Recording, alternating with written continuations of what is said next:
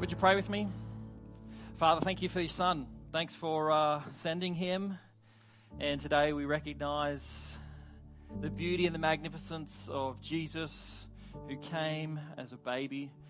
We can scarcely comprehend it, but we gather as your people to remember him, to thank you for what you have done for us. And so as we open your word and your scriptures, may you be glorified through Jesus Christ. May our hearts want to worship you rightly in this season, in this day. And it's in Christ's name we pray these things. Amen. Amen. Would you take a seat? Well, Merry Christmas, everybody. My name's Peter Milliken. I'm one of the pastors here, and it's just so good that we can gather. I love that we get together on Christmas Day, no matter the day of the week, because it's significant, right? It's the time that we remember God himself came to earth as one of us.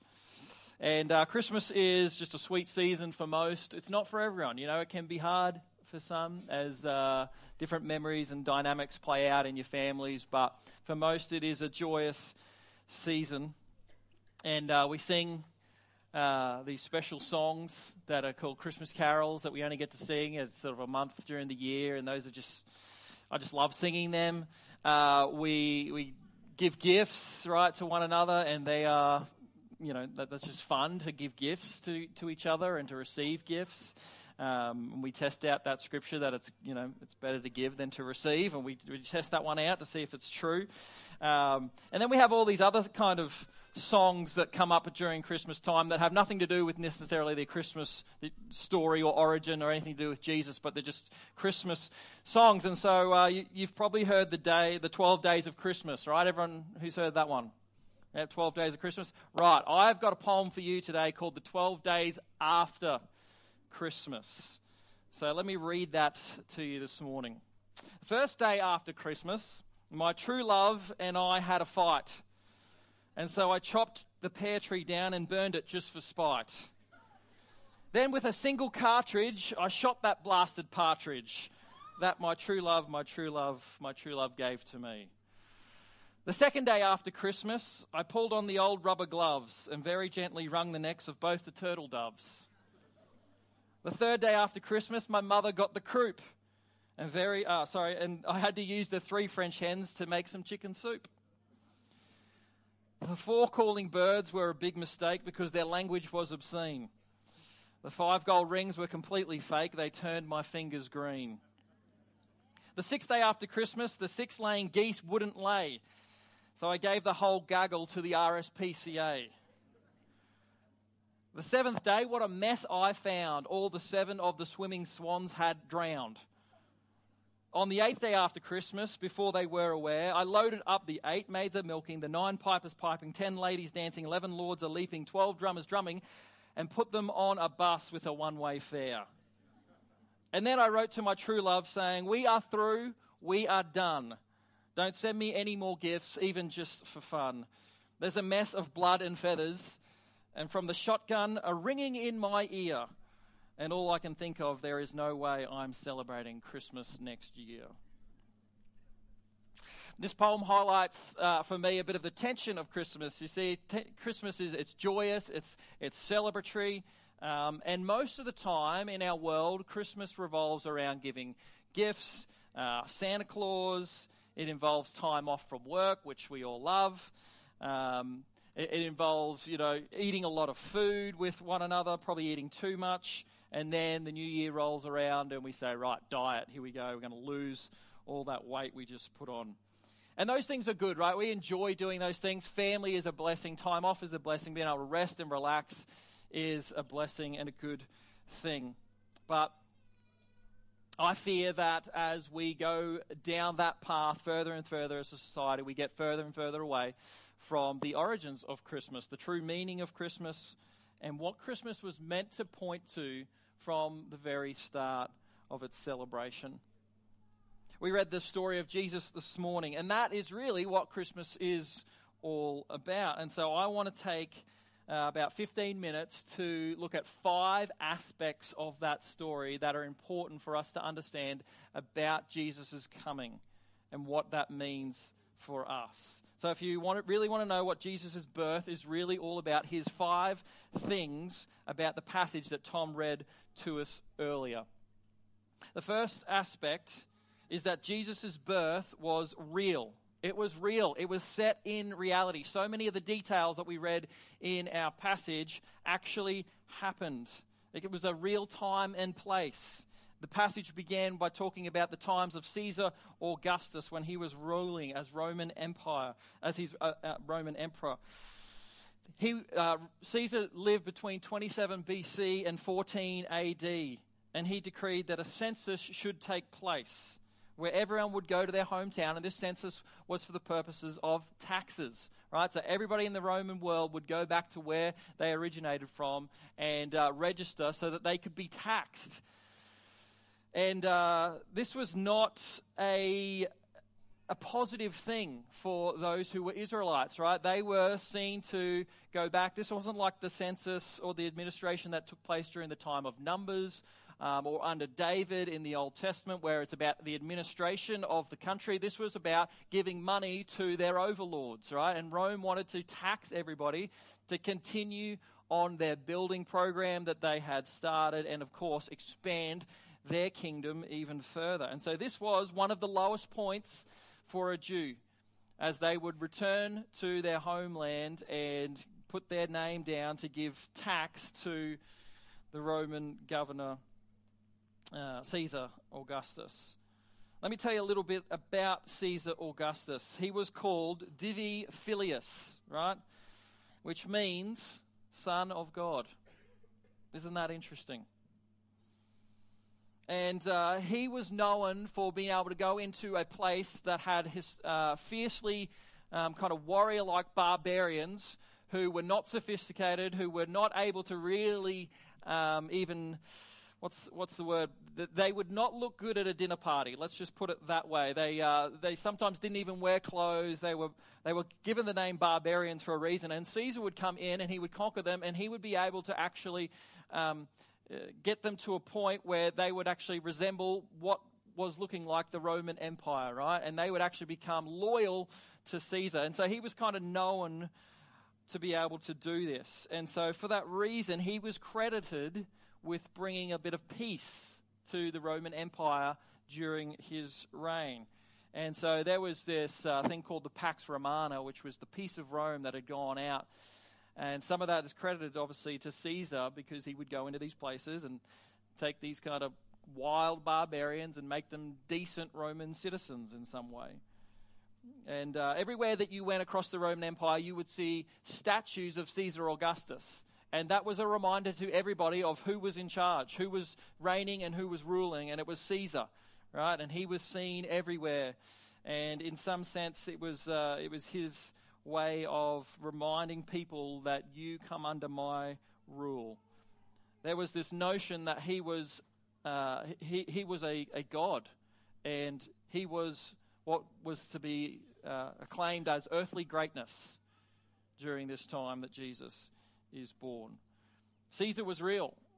These details aren't made up. They actually happened, and he had an administrator called Quirinius, and he was the governor of Syria, it says, and he was the one that was going to oversee this census that was taking place. Next, we also have places that are mentioned in the story that are real.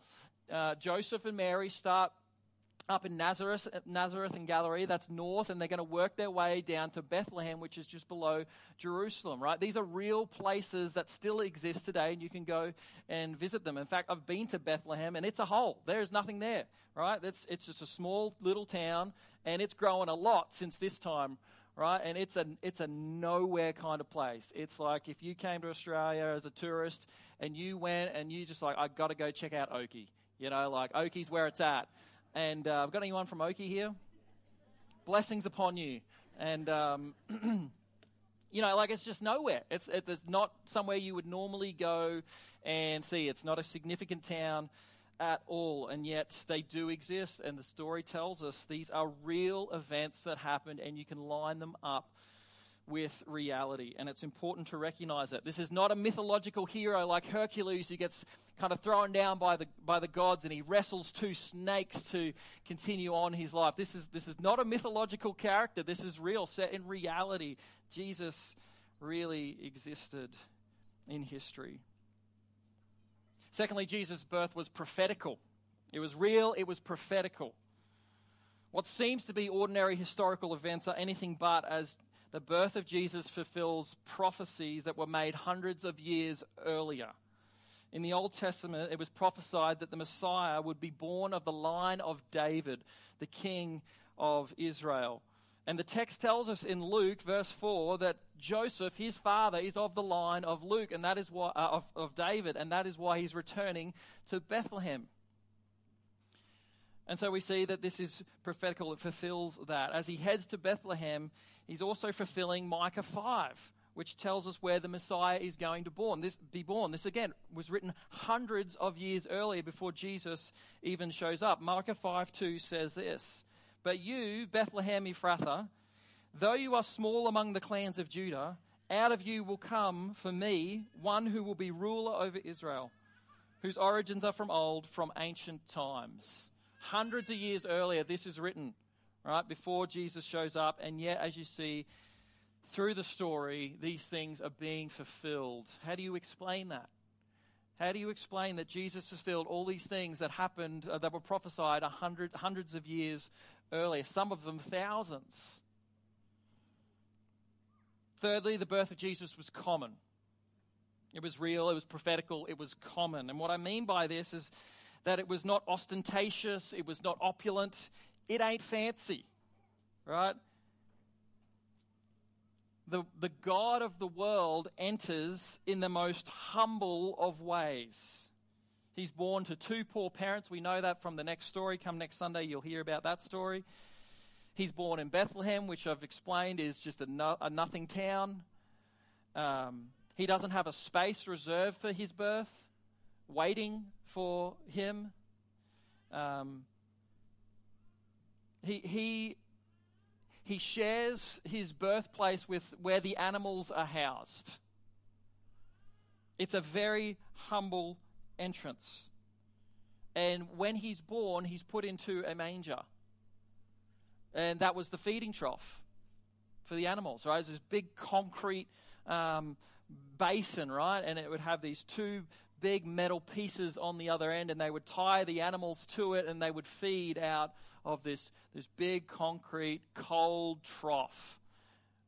And they placed the God of the universe in human form into that feeding trough. It is a phenomenal, humble Jesus that enters into our world, and he keeps doing that as he goes along and grows and grows. It's like, I believe, I could be wrong about this, but I think King Charles is coming next year, or planning to come, and that'll be great. Yeah, it would be an amazing time. We're all looking forward to that. But it would be like King Charles coming next year, and he decides, you know what, I'm going to fly economy on my way over here. I'm going to sit next to the mum who has the crying baby with colic, right? And his entertainment screen's broken, the Wi-Fi's down, the food is cold, and he gets delayed on the tarmac, and then when he finally lands, he spends hours in immigration and passport control, right? And they lose his bags on the plane, and then he finally takes his Uber to the Backpackers Hotel, where he's going to share with 5 other stinky guys and spend his time in Australia that way. Like, that's what it would kind of look like for King Charles to enter the way that Christ enters into the world. Like, it just doesn't happen, right? We reserve the best of the best for the people who are seen to be the most worthy and holy and righteous and special, right? And yet you see Jesus coming into the world, and he doesn't do any of that. It was a very common way that Jesus entered in. And yet, in another way, while it was common, it was anything but that in its reality. And this is where we see our fourth aspect of Jesus' birth, it was glorious. It was glorious. And the shepherds are our testament to that. Just imagine you're out and you're taking care of your flock at night, and it's really dark because you're out in the fields and you can see all the stars, and there's not really any sound apart from the odd sheep making a bar, and you're settling in for the night because you've had a long day following these sheep around. It's been hot, and all of a sudden you're lying there and an angel of the Lord shows up. I mean, we can barely even comprehend what that would be like, right? And I'm sure the shepherds are probably thinking, what were we smoking earlier that day? Was it our normal? No, it wasn't. Because that just didn't normally happen, right? And this angel shows up, and it says in the text that the glory of God was there. The glory of God was with the angel. And this word is used of God's presence in the Old Testament. This is called the Shekinah glory, where God's physical presence would manifest itself in the temple, in the Holy of Holies, that no one was allowed to enter except for the chief priest, the high priest, once a year. And it was this remarkable idea that it would be with God's people. And in Ezekiel, that presence of God actually leaves the temple as the people of Israel had been so disobedient and rebellious. That you see the Shekinah presence of God slowly departing from the temple and leaving the people. And it hadn't been seen since. And yet here we have, on this pretty remote field with some shepherds, God's presence and an angel showing up. It's remarkable. It's glorious. And any time that the Lord shows up in his presence, or an angel of the Lord, there is a human response that goes with it every time, right? And you probably see this or know this every time, right? How do the people respond? Fear. Because there is a holy God that when you see him, when you stand in front of him, when you come into contact with him, it invokes fear because we are not worthy. And then the same response comes back every time from an angel of the Lord or from God himself. And what does he say? Do not fear. Do not fear. Why? Why should we not fear? Because today is not the judgment day.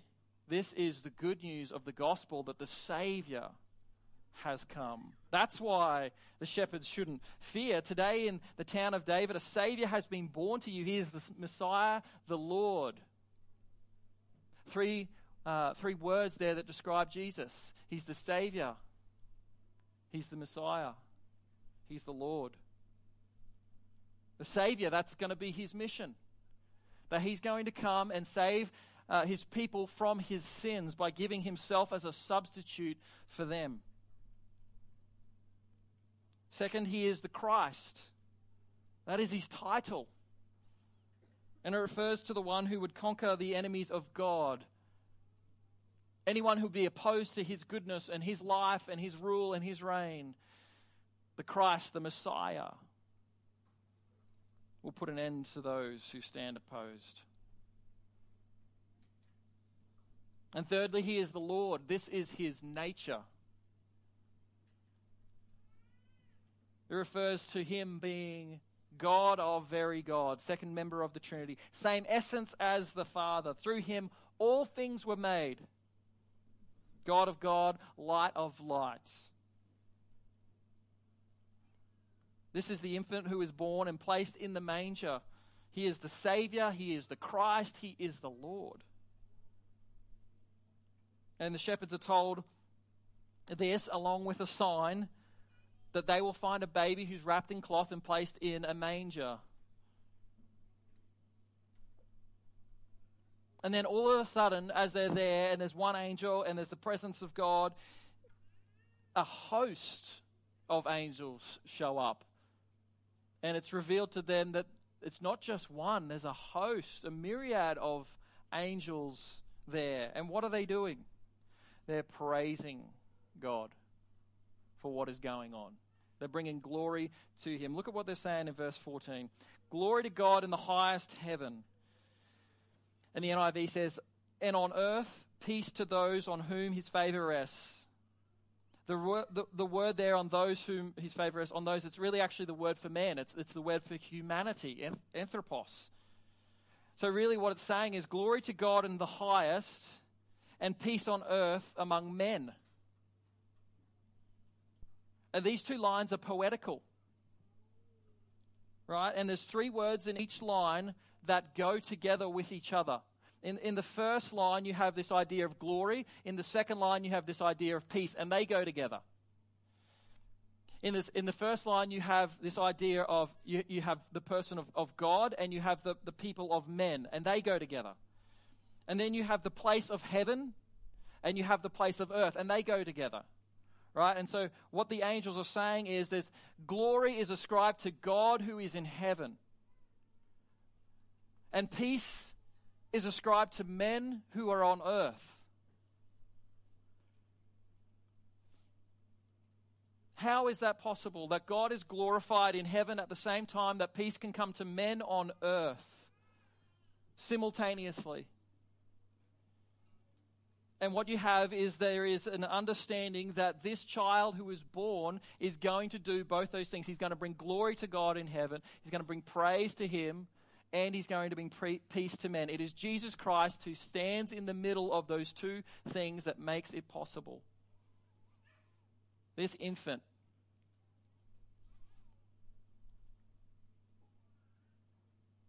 Jesus' birth was real, it was prophetical, it was common, it was glorious, and lastly, it was gracious. It was gracious. You see, that peace made between God and man so that you might stand before him and not be fearful, but be considered righteous, was made possible because Jesus stands in that gap as our representative, and he gives us his righteousness. And it's available to anyone, no matter your status or significance.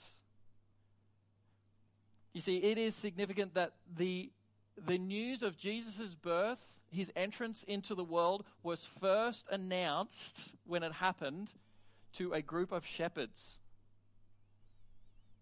Now, we don't really have shepherds here, but if you look into what shepherds were kind of considered as back then, it was considered a very lowly job. You were outside all day and night. You were with animals all day and night, so you stunk, right? You were away from other people. Your company was animals. You were considered unclean to be with animals like that, and so you couldn't go into the temple. You couldn't make those sacrifices unless you went through a cleansing sort of period. And it was the kind of job that you did if you weren't really much at all. Right? And so that's why you see in the Old Testament that you've got David, who is the youngest and the kind of considered the sort of the pipsqueak of the family, doing all the jobs that nobody else wants to do, or the real jobs like the brothers who go to war. What's he doing? He's out in the fields looking after the sheep. You know, it's like I go to my nieces and nephews' places and it's like, who wants to feed the chooks? Get the littlest to do it. Like, take all the scraps down there and put it in the pen. Because it's not a job that people aspire to, right? And this is what shepherding was like. And they're nobodies. And yet the angels go to shepherds first. So what might we conclude the fact that they did that? What does that mean? Well, what if the angels went first to the intellectuals of Athens at the time? What if they decided they would go to them first? Or they decided they would go to the strong warrior gladiators of Rome that fought? We might conclude that Jesus came for the wise and the strong. But instead, he starts with the unclean, the isolated, the forgotten about shepherds, indicating that there was no one who can't come to know the King. It is a gracious offer to those who have no merit,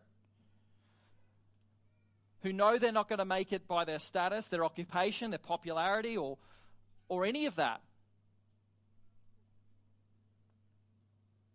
And no matter what you've done, Jesus will go as low as you have gone. He will meet you there. Jesus' birth was real, prophetic, common, glorious, and gracious. I started talking about Augustus when we started. And there's this inscription in a place called Priene, Priene, that we have found. We've uncovered it. And it's this inscription about Caesar Augustus that was there at the time. And this is what it says. He brings war to an end. He orders peace. By manifesting himself, he surpasses the hopes of all who are looking for good news. That word at the end there, those who are looking for good news, that word is the word for gospel that we use. And as time went on, that word actually became less and less associated with the Caesar who ruled as a tyrant, and it became associated with this baby, Jesus.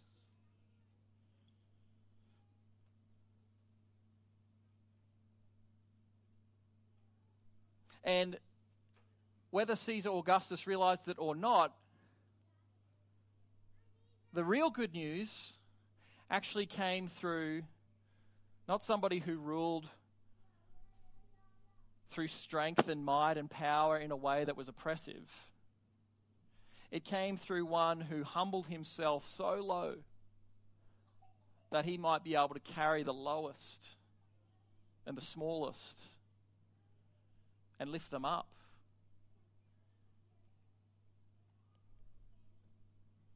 And I just wonder, and I don't know, I haven't read of any of anything that Caesar Augustus came to know or believe, but I do wonder if the man who thought he was a god